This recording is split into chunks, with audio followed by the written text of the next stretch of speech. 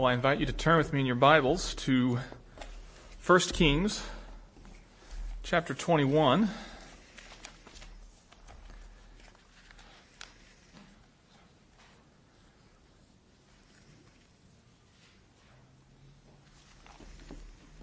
First Kings chapter 21, and let's read the first 16 verses of this chapter. And it came to pass after these things that Naboth the Jezreelite had a vineyard, which was in Jezreel, hard by the palace of Ahab king of Samaria. And Ahab spoke unto Naboth, saying, Give me thy vineyard, that I may have it for a garden of herbs, because it is near unto my house. And I will give for thee for it a better vineyard than it, or, if it seem good to thee, I will give thee the worth of it in money. And Naboth said to Ahab, The Lord forbid it me, that I should give the inheritance of my fathers unto thee. And Ahab came into his house heavy and displeased because of the word which Naboth the Jezreelite had spoken to him. For he had said, I will not give thee the inheritance of my fathers.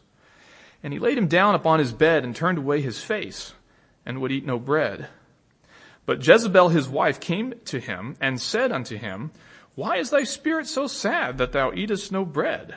And he said unto her, Because I spake unto Naboth the Jezreelite, and said unto him, Give me thy vineyard for money, or else, if it please thee, I will give thee another vineyard for it. And he answered, I will not give thee my vineyard. Then Jezebel his wife said unto him, Dost thou now govern the kingdom of Israel? Arise and eat bread, and let thine heart be merry. I will give thee the vineyard of Naboth the Jezreelite.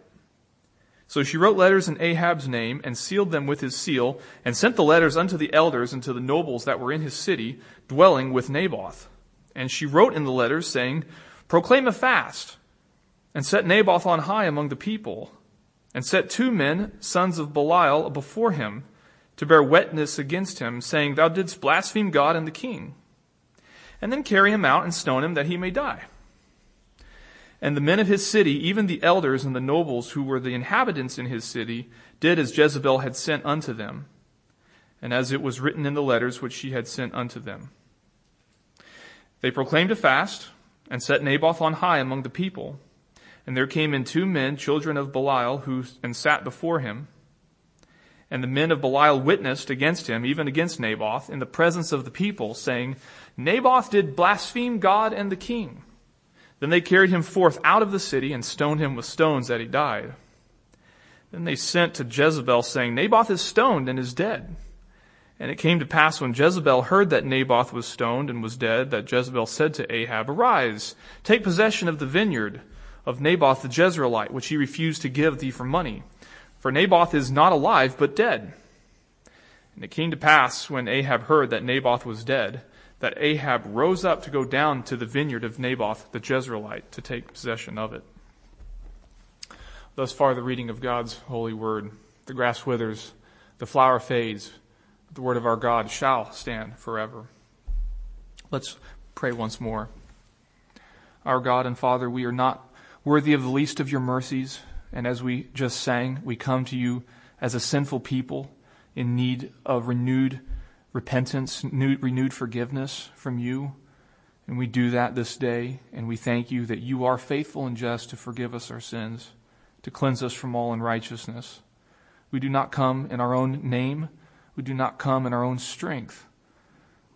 We come in Christ alone, and it's his merits and his blood that we plead this day. Help us as we look into your word this hour, that we would learn from it what we should, and that it would be profitable unto us, instructive to us, we ask in Jesus' name. Amen. Well, the story that we read here is not a fun story. It's not a feel-gooder story. I think if we're being honest, we don't like this story. I don't like this story, in a sense. An innocent man is killed. That's not a good story. And we all like the story of Joseph in Egypt. We like the story of the 3 men in the fiery furnace, the ones miraculously preserved. We like the story of Joshua surrounding the walls of Jericho. And we sing about that. The walls came tumbling down. But we don't sing about Naboth, do we? We don't really talk about it. And maybe one reason for that is that the New Testament writers don't talk about this story either. Not once do you read of the apostles mentioning this In fact, Naboth's not mentioned outside of the books of the Kings, 1st and 2nd Kings. And if I can confess here, I've procrastinated on this series because we're at this section. It's hard. This is a hard story. And one of the benefits of this kind of verse-by-verse exposition of Scripture is it forces us to look at passages that don't go away. It forces us to get outside of our comfort zones, maybe, outside of those familiar passages of Scripture that we like. And that's good for us. We need that. We need this chapter of 1 Kings. So, by God's grace today, we're going to look at this story of Naboth, these first 16 verses. Now, it's been December since we were in 1 Kings, and I'm going to forgo a review today of what we previously looked at. I'll just suffice it to say that there was a big battle we looked at, and a lot of people died, and God was glorified. That's our review. Well, one other thing by way of introduction before we look at verse 1. We are in a series on Elijah the Tishbite, but you'll notice that Elijah doesn't appear anywhere in the text here in the first 16 verses of this chapter. We're not interested in Elijah today. We won't be talking about him. We'll see him next time. But as we go through these 16 verses today, just keep in mind that Elijah is the one who confronts this issue. And humanly speaking, the reason the story is here is because of Elijah's involvement with it. We don't have a detailed account in the Old Testament of every high-handed sin of every Israelite king, but we do have this. And it's because of Elijah the Tishbite. It was in his ministry. So we'll be looking at that next time. But we have the scene here in verse 1 that says that it came to pass after these things that Naboth the Jezreelite had a vineyard, which was in Jezreel, hard by the palace of Ahab, king of Samaria. And we see that Ahab asks him for it, this vineyard. And he gives him two different options. He says, I'll give you money if you want, or I'll give you a vineyard better than that. And Naboth gets to pick here on this. So this man Naboth is a Jezreelian. He's got this vineyard, and it's right next to the palace of King Ahab. Now, Ahab's got two palaces, you've probably noticed. He has his regular one in Samaria. That was the one that was often used. But then Ahab's got this kind of new palace that he's got up in Jezreel, which is 25 miles or so, by my count, to the north. Gets him closer to the king of the Zidonians, which is where his in-laws live. And it makes a convenient halfway point. And Ahab craves this vineyard that's next to this palace here in Jezreel. And so he makes this proposition that it seems that he thinks is overly abundantly fair and equitable. He's not trying to cheat Naboth in his mind here. He's going to let him pick hard silver, or he's going to give him a better vineyard. And he gives the reason for it. He says, this is a natural fit for me. It's right next to my house. That's his palace that speaks of there. And you can imagine he's got his gilded halls of that palace in Jezreel, and he wants to be able to walk outside and go to this refreshing oasis. Well, it was a deal that Naboth couldn't refuse. Except we see that he did. Verse 3. Naboth said to Ahab, the Lord forbid it me, that I should give the inheritance of my fathers unto thee. Now, notice carefully that response there. He didn't just say, no, I won't give you my vineyard. In fact, he invokes the name of Israel's God. He says, the Lord, Yahweh, forbid it me, that I should give the inheritance of my fathers unto thee. And notice that. He's not calling it his vineyard. He's calling it the inheritance of his fathers. And we're going to see that this specific language that he's using here is very important. Now, that excuse it's going to turn into an excuse. It's going to get garbled when it goes back to Jezebel, when Ahab repeats it, and we'll see that as well. But notice the language here of how Naboth says it to Ahab. We want to understand, what is he talking about here? Why this answer and why this language? Well, to do that, let's go back to Leviticus chapter 25.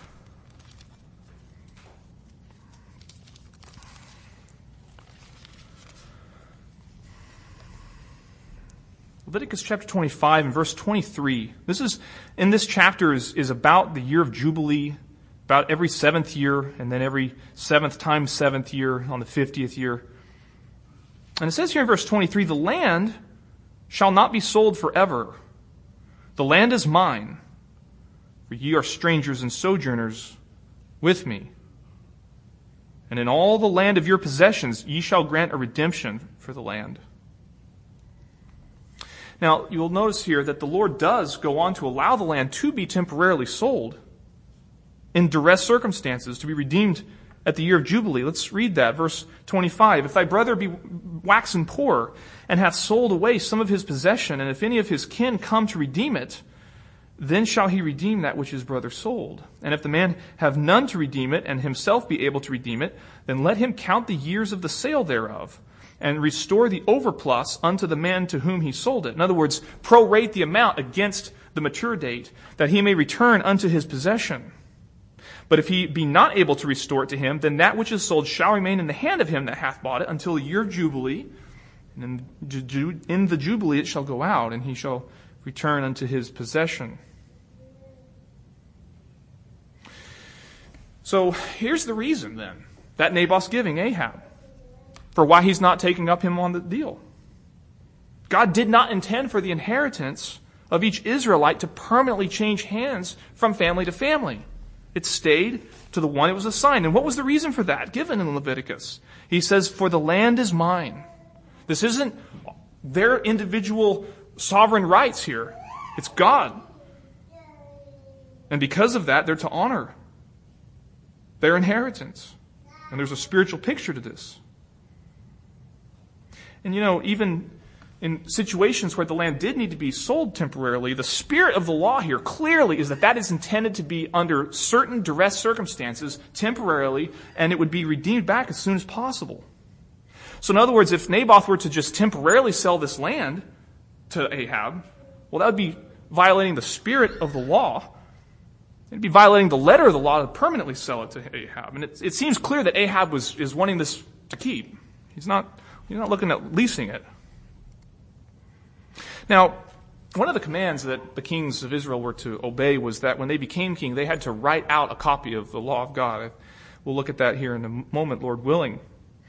If Ahab had done that, which I have my doubts, sadly, but if he had done that, he would have handwritten that section of Leviticus. He would be having that as his personal copy of God's law, and he would be familiar with this section here. He hardly could have been ignorant of it.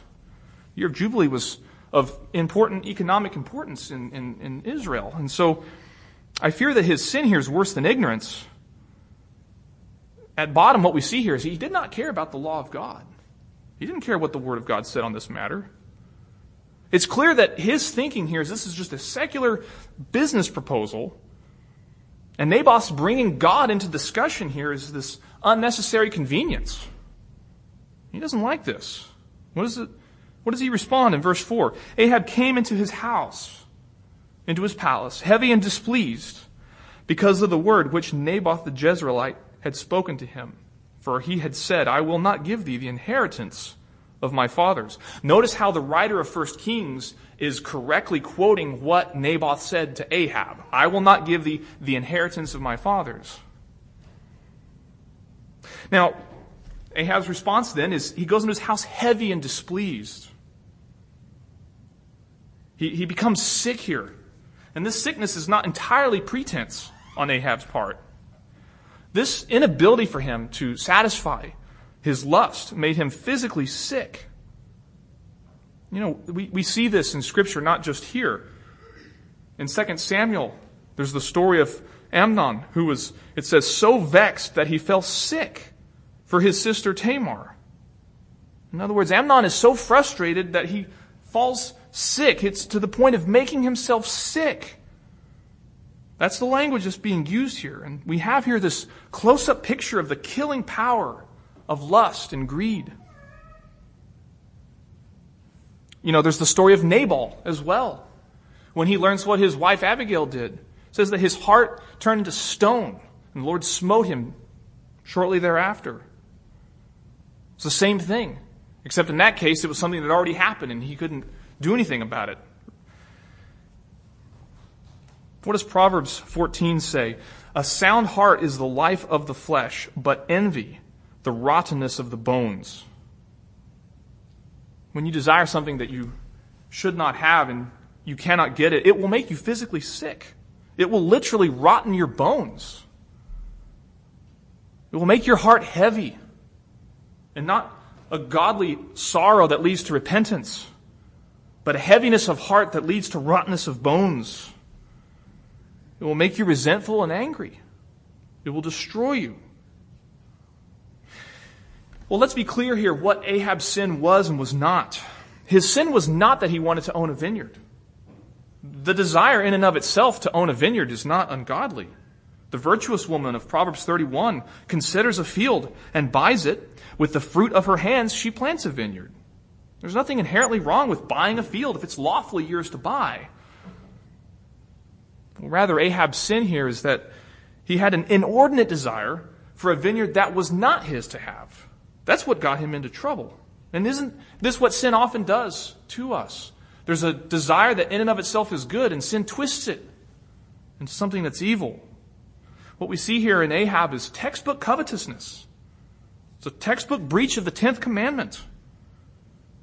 In Exodus 20, verse 17, thou shalt not covet thy neighbor's house.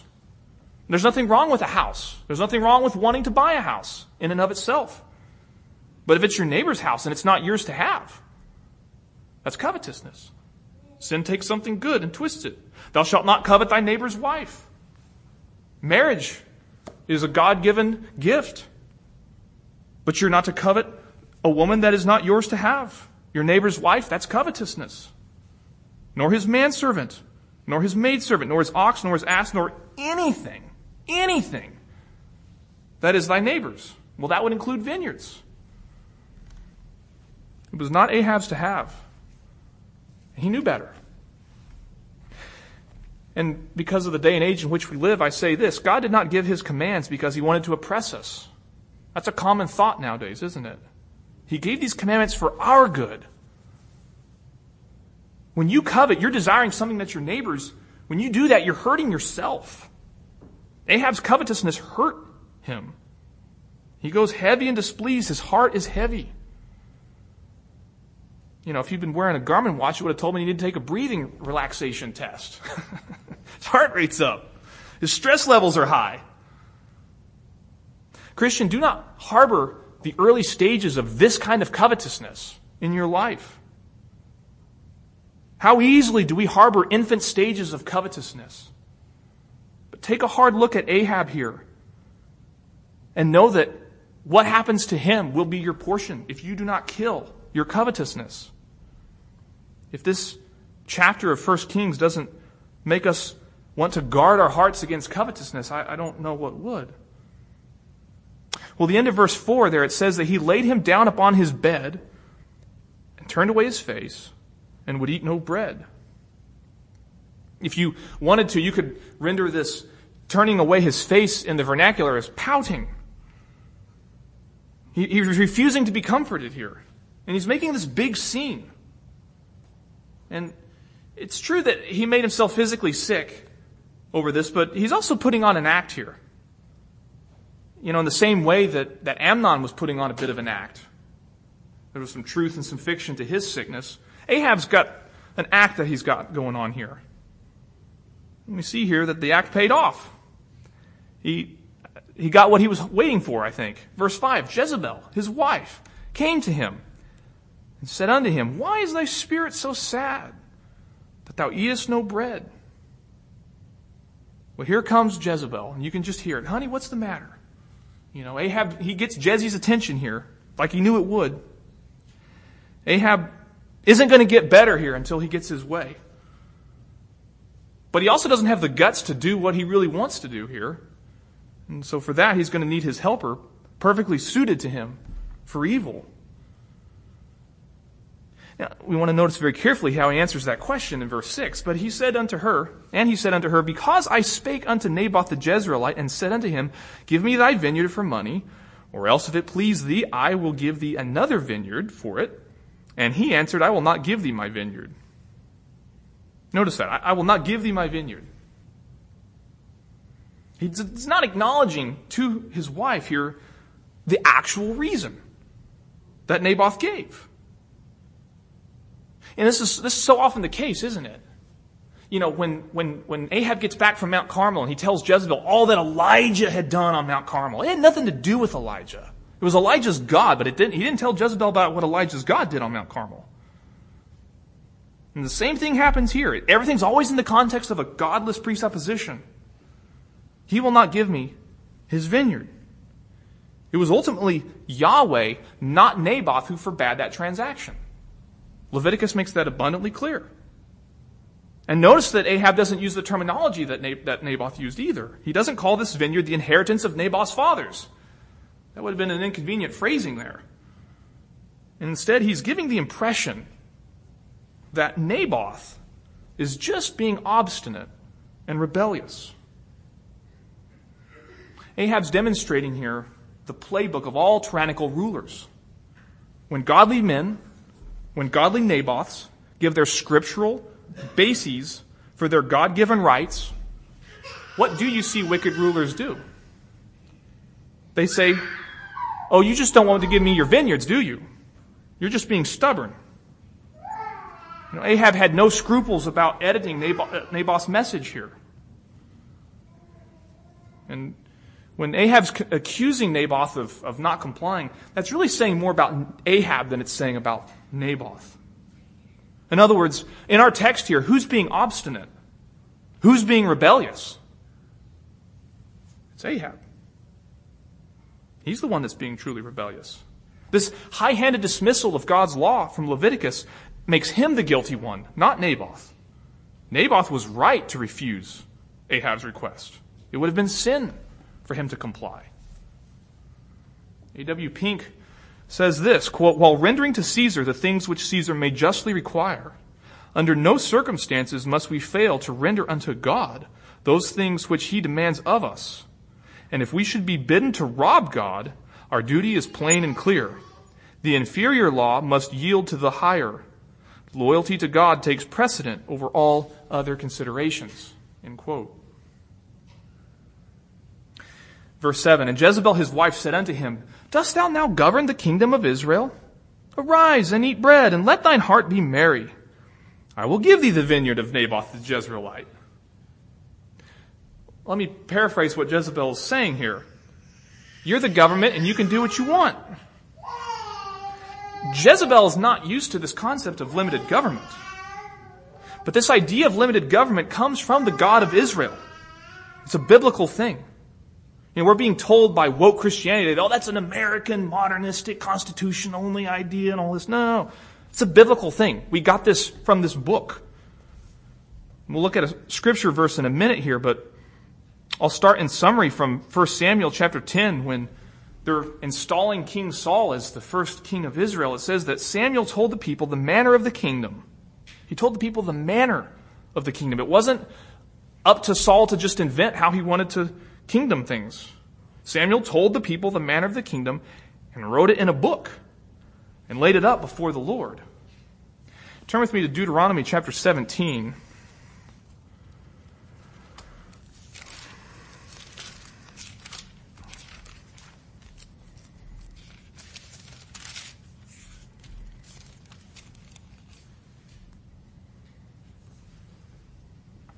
Verse 14. Deuteronomy 17, verse 14.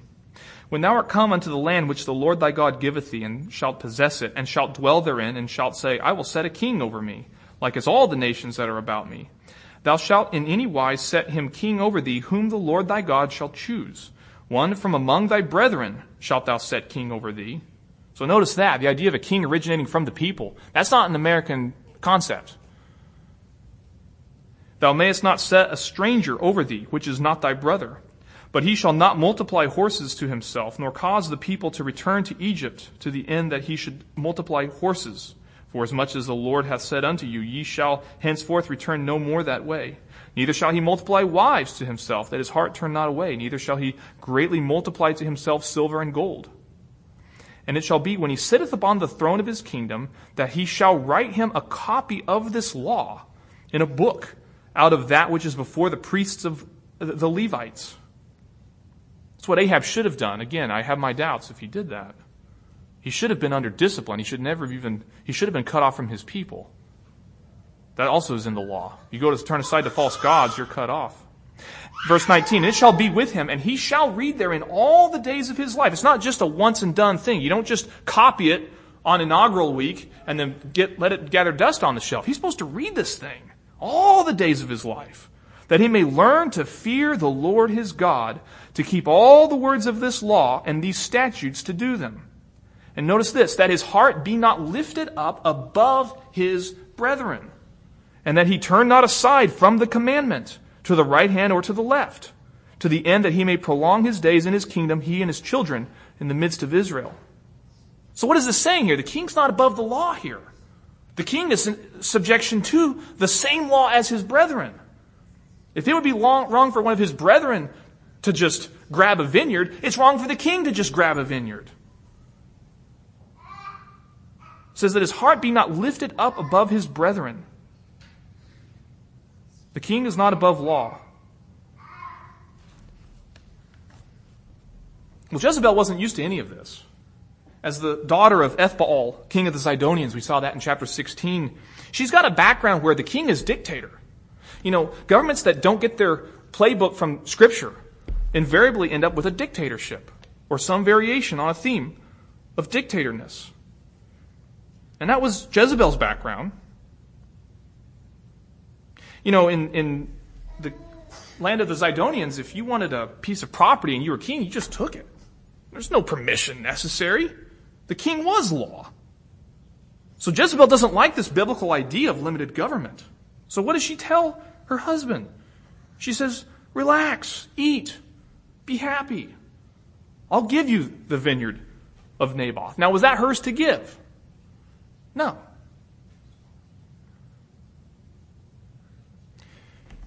Jezebel is saying, look, he'll own nothing and you'll be happy. So, well, when Ahab heard this, he knows that whatever Jezebel's up to, she's promising that she's going to give him the vineyard. He knows that whatever she's up to, it's not good. It's not going to obey by the law of God. And Ahab doesn't try to stop her. I think he's actually relieved that his wife's going to do the dirty work. He doesn't try to stop her. And he's going to be culpable as a result for everything that happens next, as we're going to see. Now, we see in verse 8 that Jezebel wrote scrolls planning the murder of Naboth. Verse 8, she wrote letters in Ahab's name and sealed them with his seal, and sent the letters unto the elders and to the nobles that were in his city dwelling with Naboth. So in other words, you have the elders and you have the nobles of Jezreel who receive this letter, this scroll. And what is contained in it? Verse 9, she wrote in the letter saying, proclaim a fast and set Naboth on high among the people. And set 2 men, sons of Belial, before him to bear witness against him, saying, thou didst blaspheme God and the king. And then carry him out and stone him that he may die. This phrase, sons of Belial here, they're not descendants of a specific person. This isn't some bad family that lives in a bad part of town that's just known for doing your dirty work. This is an idiom in Hebrew. Like we see the sons of thunder, or we see a son of death. If you are the son of something, that means that you embody that. When Jesus tells the Pharisees, you are of your father the devil. They're sons of the devil. It's the same concept here. So this sons of Belial here, this is people that are worthless, people that are vile, people who have no scruples about disobeying God. Find 2 men like that and set them before Naboth to bear witness against him and accuse him of blaspheming God and the king.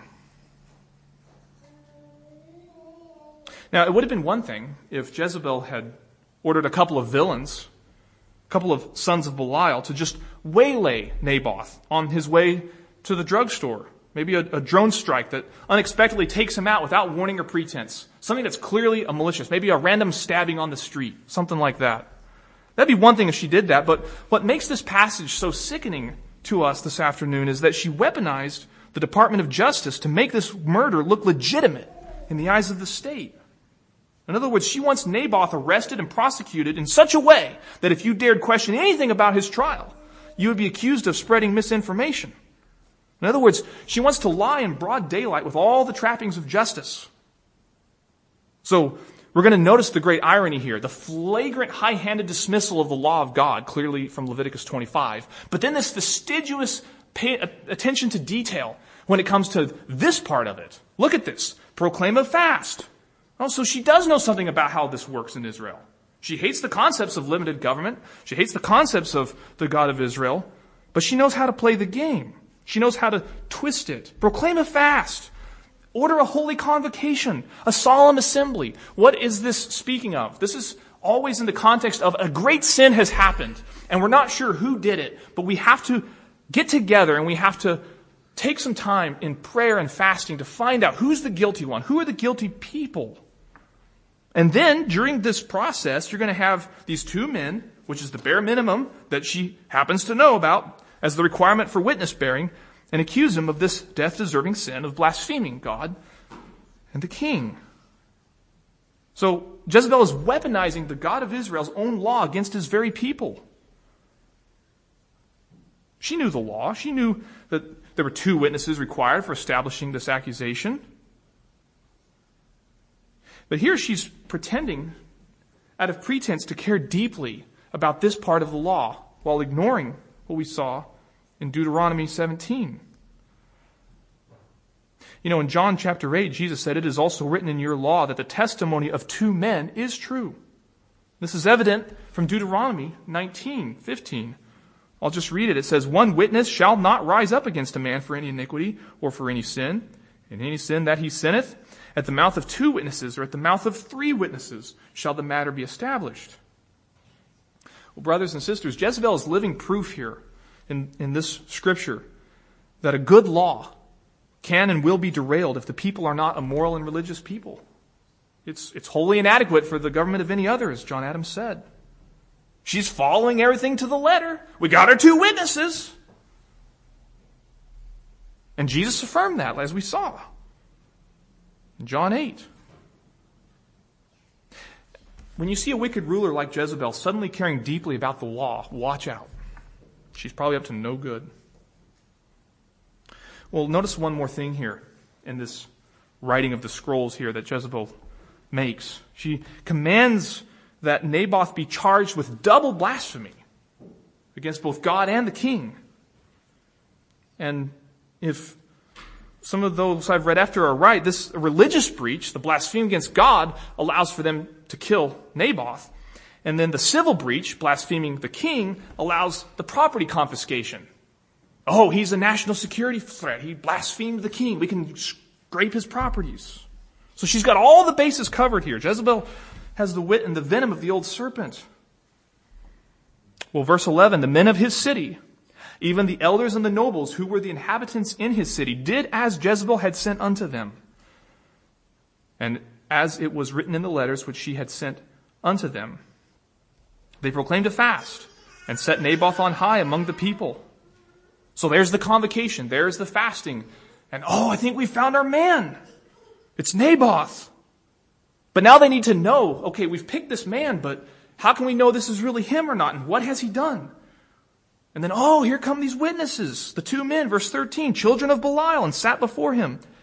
And the men of Belial witnessed against him, even against Naboth, in the presence of the people, saying, "Naboth did blaspheme God and the king." And they carried him out of the city and stoned him with stones, that he died. Well, this would have been an interesting trial to watch in this kangaroo court. Did Naboth protest his innocence? Was there back and forth? Did he see that the table was so set that it was pointless trying to fight it?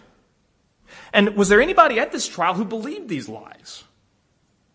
I have to believe that Naboth, right next to the palace, had an established character. This would have been outside the pale of what was normal for him. And I have to believe these two children of Belial, you can sometimes tell just by the looks on people's faces whether they mean what they're saying or not. Was their character not established as sons of Belial? Was there anyone here who actually thought that any of this was true? Well, we're not there and we're not given details. And regardless, they take him outside of the city and stone him with stones, a slow and painful way to die. It's a merciful way to die if you are being stoned correctly as just judgment upon yourself. It's a reminder of the pain that you're going to be summoned into in eternity. It's a last chance to repent. But for an innocent man, it was entirely unnecessary. and evil. And I have to say this, it apparently wasn't just Naboth who was stoned to death. It was his descendants as well. I want us to look at this in 2 Kings chapter 9.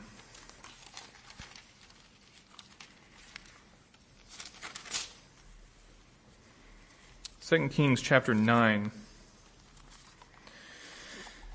The context here is the judgment of the house of Ahab. We'll start reading in verse 25. Then said Jehu to Bidkar his captain, "Take up and cast him in the portion of the field of Naboth the Jezreelite." This is Jehoram, that they're going to throw him into the field of Naboth the Jezreelite. "For remember how that when I and thou rode together after Ahab his father, the Lord laid this burden upon him.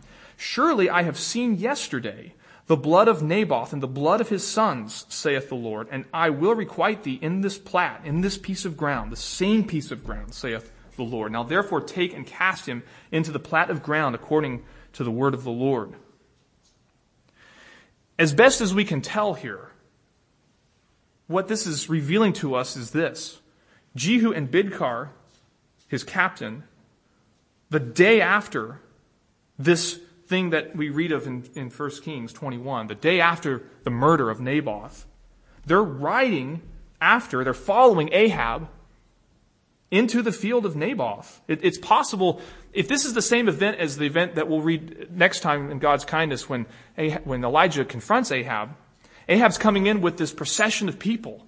It's a party. And they witness the judgment that is proclaimed upon Ahab and on all those who participated in this. "Surely I have seen yesterday the blood of Naboth and the blood of his sons." The death of the sons was necessary to ensure that there would be no heirs to Naboth's vineyard. It's not just enough to take out Naboth. You have to wipe out the whole clan, the whole family. The whole family of Naboth's killed in one day over a vineyard. And everyone who participated knowingly in this was guilty of murder. You know, these nobles and these elders who received the scroll and who followed everything out, who picked their two sons of Belial, all of them are culpable. You know, this excuse of, well, I was just following orders. It's not going to fly on the judgment day for these elders and these nobles. Compliance with tyrants and their wicked schemes is treason against God, and he will requite it. I mean, put yourself in the shoes of these nobles. You're given orders to kill someone in cold blood through accusation. And you might well know that compliance or failure to comply, well, if they're willing to do that to Naboth, that could happen to you too. And they feared man more than they feared God. And they complied with tyrants. And he will requite the blood at their hands.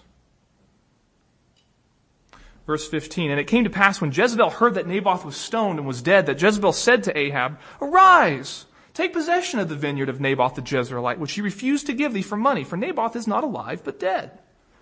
And it came to pass when Ahab heard that Naboth was dead, that Ahab arose to go down to the vineyard of Naboth the Jezreelite to take possession of it."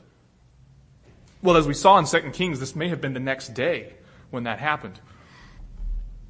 But he gets there. He gets down to his vineyard. He can arise and take possession of this thing that he's made himself sick over. But this enjoyment of this vineyard would be all too short-lived, as we'll see next time. Well, this is the last that we hear of Naboth.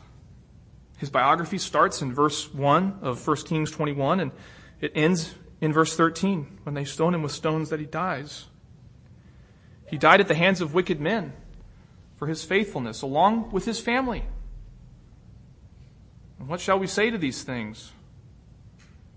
Help, Lord, for the godly man ceaseth, for the faithful fail from among the children of men. In another place, deliver me not over to the will of mine enemies, for false witnesses are risen up against me, and such as breathe out cruelty. I had fainted, unless I had believed to see the goodness of the Lord in the land of the living. Another place, surely thou wilt slay the wicked, O God. Depart from me, therefore, ye bloody men. for they speak against thee wickedly, and thine enemies take thy name in vain. Well, accusing someone of blaspheming God and the king, that's taking God's name in vain. His enemies, thine enemies, O God, take thy name in vain, says the psalmist. How do we make sense of these things in the context and in conjunction of this story of Naboth? It seems like everything went wrong in his case. It seems like none of these psalms work. And to think this through, I want us to turn to one of the clearest psalms about God's deliverance of his people from adversity. Turn with me to Psalm 34.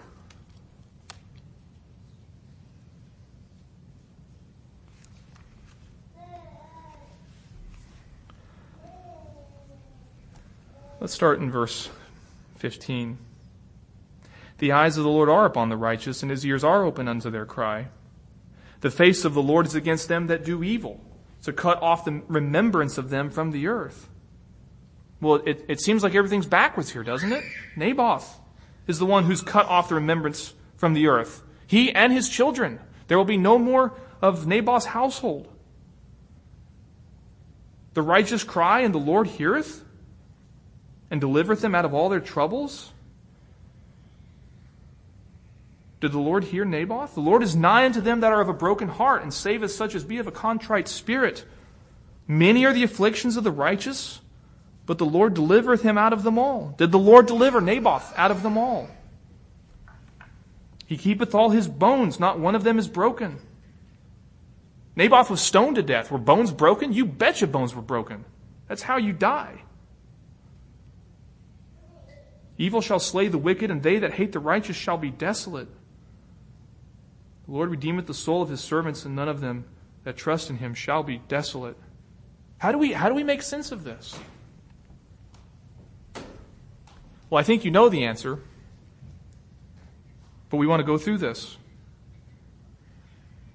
We considered the psalm on a Lord's Day afternoon recently, and that verse about keeping all his bones, not one of them is broken, that's quoted in John's Gospel, specifically, as this psalm being a prophesying of Christ.